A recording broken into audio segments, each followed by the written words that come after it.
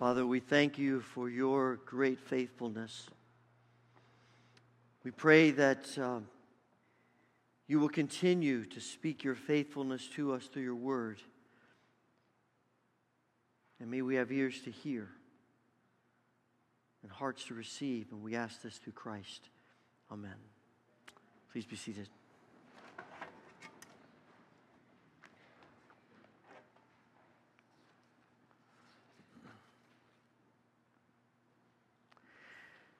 When I was in college, we had a pretty good men's basketball team. In fact, one of the players on the team was invited to a tryout with the Seattle Supersonics, which was an NBA franchise at that time. And it was exciting. The crowd in the gym continued to grow as they kept winning games, and we all would be excited and really hyped up for the games. And got to the end of the regular season, and we're in the playoffs. In our first game, we had to go downstate to Southern Oregon State College. And so about 6 or so of us decided we'd get in the car and we would drive the 3 or so hour drive down there to be a part of this great event in the life of our campus. So we got down there, we got in the gym, and we were all hyped up. And it quickly became apparent that if we thought that it was raucous in our home gym, this was something totally different. I mean, there were twice as many people, they were twice as loud, they were twice as crazy. And unlike our home games, it seemed like a number of the students there had been drinking things other than Diet Coke. And it was a pretty raucous group. And so we started out, with the game, and we did well as a game, and we were all cheering. But it became quickly apparent that our little group, there were 6 of us and a few others from George Fox who were there, our little group was greatly outnumbered in this crowd. And the crowd was letting us know that. And as the game progressed, not only were they heckling our players, but they started heckling us as well. And we became quieter and quieter as the game went along. I have to tell you, I was not all that disappointed that we lost that game. I'm not sure we would have gotten out of there in one piece if our team had won. It was a crazy environment. But I learned something that night. I learned that it's not easy to be totally yourself when you're not the home team. And I think there is something of that idea in the entire book of Esther. When you read through the book of Esther, what you find is that God's people who are exiles in Persia, they are a long ways from being the home team, and it is difficult to be themselves. It's difficult to do what they want to do, to live their lives the way they're called to live them. And we see that particularly in this 3rd chapter of Esther. It all starts with Mordecai. Mordecai is Esther's, probably her uncle or maybe her cousin, close relative. And he's a member of the people and administrators in the palace, and this decree goes out from the king that Haman's been promoted, everyone needs to bow in respect to Haman, and Mordecai refuses to do that. Mordecai says, I'm not bowing to him. It's shades of Daniel chapter 3 with Shadrach, Meshach, and Abednego, who are told that everyone needs to bow down to this huge idol of King Nebuchadnezzar, and they refuse. Now you look at this, you say, well, that was an idol to worship. This is just a man showing him respect. But as Elaine Bernius writes, she says that there's something about the self-glorification of Haman that really makes it feel like it's idolatry. And I think Mordecai feels that because the narrator tells us, the next verse, he says that he got in trouble, and as the other administrators went to Haman, the whole point of that was that Mordecai was a Jew. There's something about being a Jew in this atmosphere that he says, I can't do that. And that starts the whole ball rolling. And Haman when Haman hears about it, he's furious. Haman has an interesting history. And actually, the history between Mordecai and Haman, it may be deeper than it just appears on the surface. The writer tells us that it calls him Haman the Agagite. And the Agagites are, historically, that many of scholars believe, that goes back to the Amalekite people. The Amalekites and the Israelites have an interesting history. When the Israelites come out of Egypt, they cross the Red Sea, the Egyptians are taken care of, and they start their way through the desert. And the Amalekites, unprovoked, out of nowhere, attack the back part of the Israelite clan. I mean, the Israelites are not warriors. They're shepherds. And they're just making their way across the desert, and the Amalekites decide, we're going to try to take them out. And they fight back, and the Israelites eventually win. That's the story of Moses, his arms being held up. They eventually win, and at the end of that, God says to Moses, I'm going to take care of the Amalekites. I am going to pay them back at some point down the road. You get to 1 Samuel chapter 15, Saul is the king, and God says to Samuel, now is the time. Now is the time for me to deal with the evil of the Amalekites. And Saul takes the Israelite army and defeats them. He's supposed to eliminate all of them, but he saves the king and some of the spoils, and the king's name is Agag. And it seems at least that Haman is somehow at least a descendant in some form of King Agag, because he's called an Agagite. There is however the history plays out, there is definitely in Haman sort of an archetype of evil. That like the Amalekites, his goal, his plan, is to be used by the evil one to destroy and eliminate God's people. You get a sense of the deep hatred that Haman has, not just for Mordecai, but for all of the Jewish people. As the writer says, it's not enough for Haman to respond to Mordecai. He decides what he wants to do is eliminate all of Mordecai's people. He wants to eliminate all of them because the evil one is using him as his plan, his goal is to eliminate the witness of God's people on this earth. The evil one is continually doing that. And Haman goes to the king, and speaking half-truths to the king about the Israelites, convinces Xerxes to join him in this endeavor of annihilation. When you get to this point in the story, it certainly appears as if the evil one has checkmate. Haman has all this money he's going to contribute to cover the costs of this venture. He has the entire power of the greatest empire on the earth at that time at his disposal. What in the world can this group of exiles spread out all over, how are they in the world are they going to do anything about that?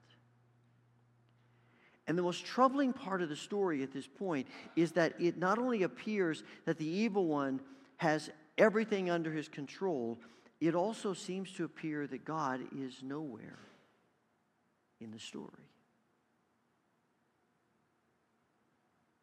And then you come to this whole thing about casting lots. Casting lots is a common experience, common thing for people in the ancient Near East and in ancient cultures. It was a way in which they would bring the mindset of the gods into what they were doing. God has his own people cast lots from time to time. They cast lots to decide who's going to get what land throughout Israel. They cast lots to decide which priests are going to serve at which times during the course of the year. When you get to the New Testament, the disciples cast lots to see who's going to replace Judas. So it's a common practice, but those things are different. Those are ways in which God can direct his people with wisdom. Haman comes and says, I've got this plan to destroy an entire group of people, entire nation of people, and I want people to know the gods are with me. So we're going to cast lots to bring them into this, and it's going to set the date of when this is going to happen. And I have to tell you, every time I read this story, I think to myself, Haman is not the wisest person on the face of the earth. He's not what you'd call an evil genius. I mean, if you really want to get rid of people, you just do it. He has all the power, all the money that he needs to just do it. And instead, he wants to go through this whole thing so that he can bring the gods into it. And there is a way in which sometimes evil is so arrogant it can't get out of its own way. It makes me think of that old Batman TV show. Remember that? I mean, that's the real Batman. All these other movies that have been made, they're just trying to live up to that wonderful show from the 1960s, that campy, crazy show, if you remember it. Right? Those pictures bring you to mind. There was always a two-part episode.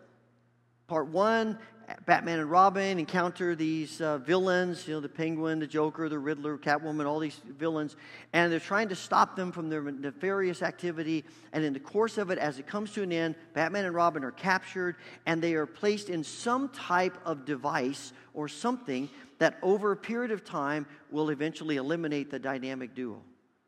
And then the villain, having this whole thing set up, walks away and leaves. I always wondered, why would you do that? And invariably, when part two starts, here they are about to have their lives ended, and somehow, in the nick of time, they use some bat device to get themselves out of it.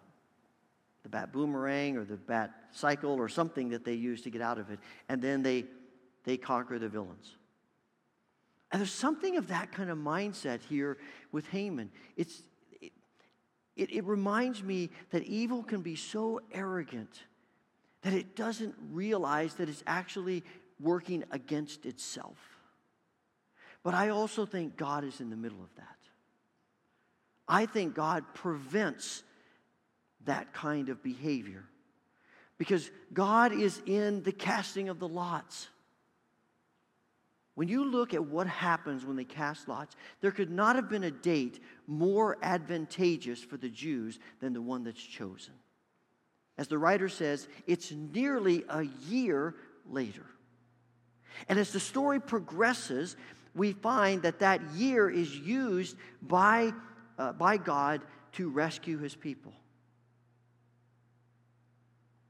And when it seems like God is not at work, he is. Because the reality of our God is that he is the Almighty God. However powerful, however great any forces against him may seem to be, they are not anywhere close to the power of Yahweh. And God will maintain his witness in the world. I think that this is what it's about. It's not just saving Mordecai. It's not just saving a group of people, as important as that is. This is about sparing and maintaining God's witness in this world to accomplish his great purposes of redemption and restoration of his creation. This is not just about sparing people's lives. This is about the ultimate purposes of God, that the evil one is continually attempting to eliminate and destroy. And God says that no power will ever eliminate his witness from this earth, no matter what it looks like. That's the promise God makes to Elijah when he despairs for anybody else who's following him. It's the promise God makes to people like Jeremiah and other prophets. It's the promise that Jesus makes to Peter when he says, the gates of hell will not prevail against my church. And sometimes it seems that the evil one has such a hold on this world.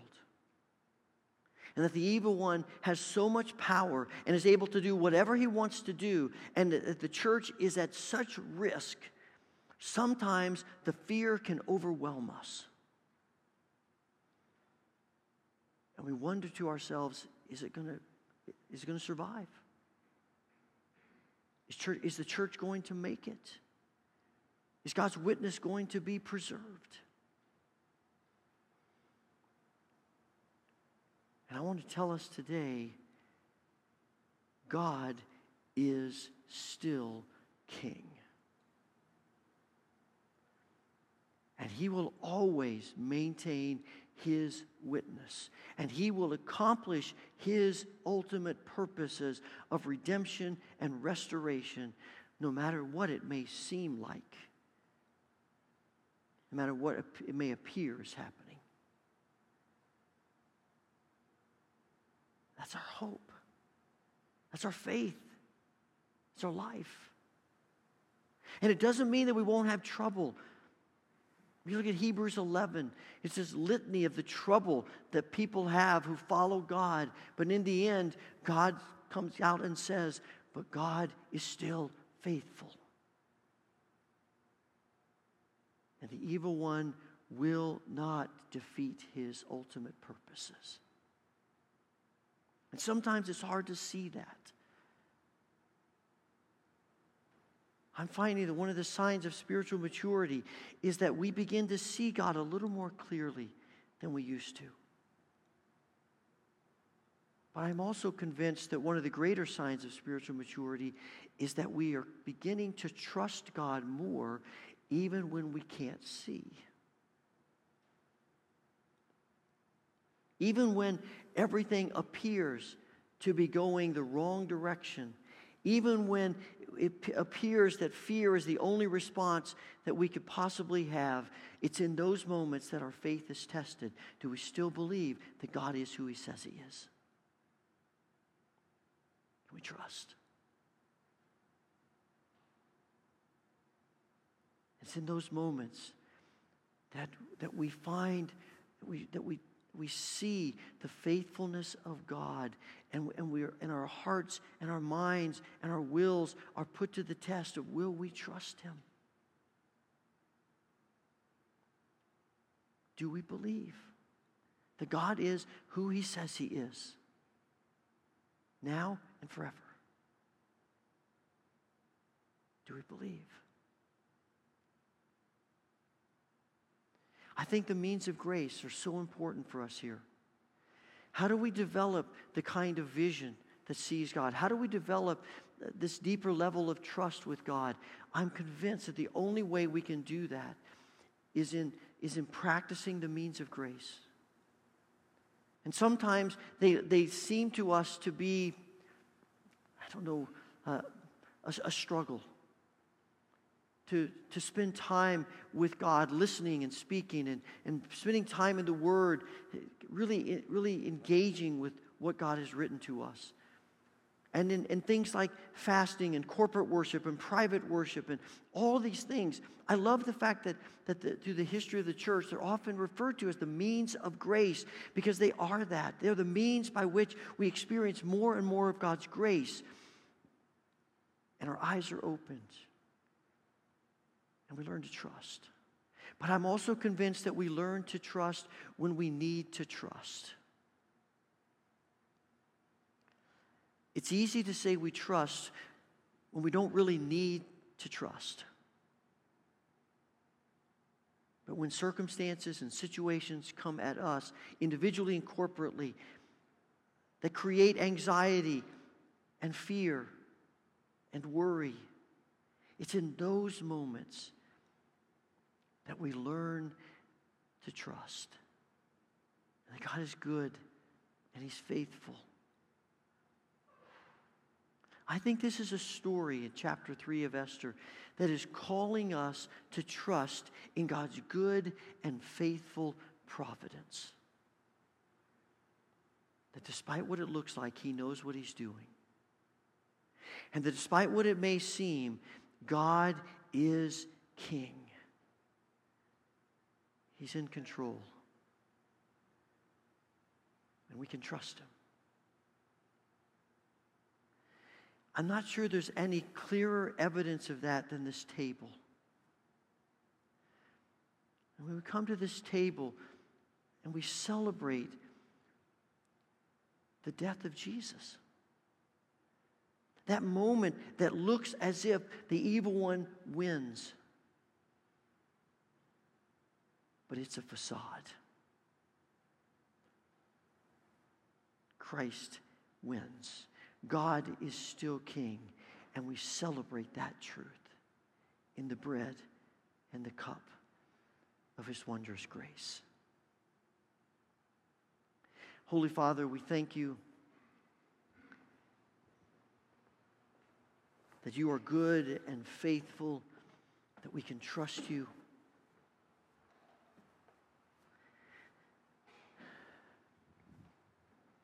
We ask, Father, that You will pour out the abundance of Your blessing upon the bread and the cup of which we partake today. May it be food for our souls. May it be a moment to experience anew who you are and to know that we can trust you. We pray this through Christ Jesus. Amen.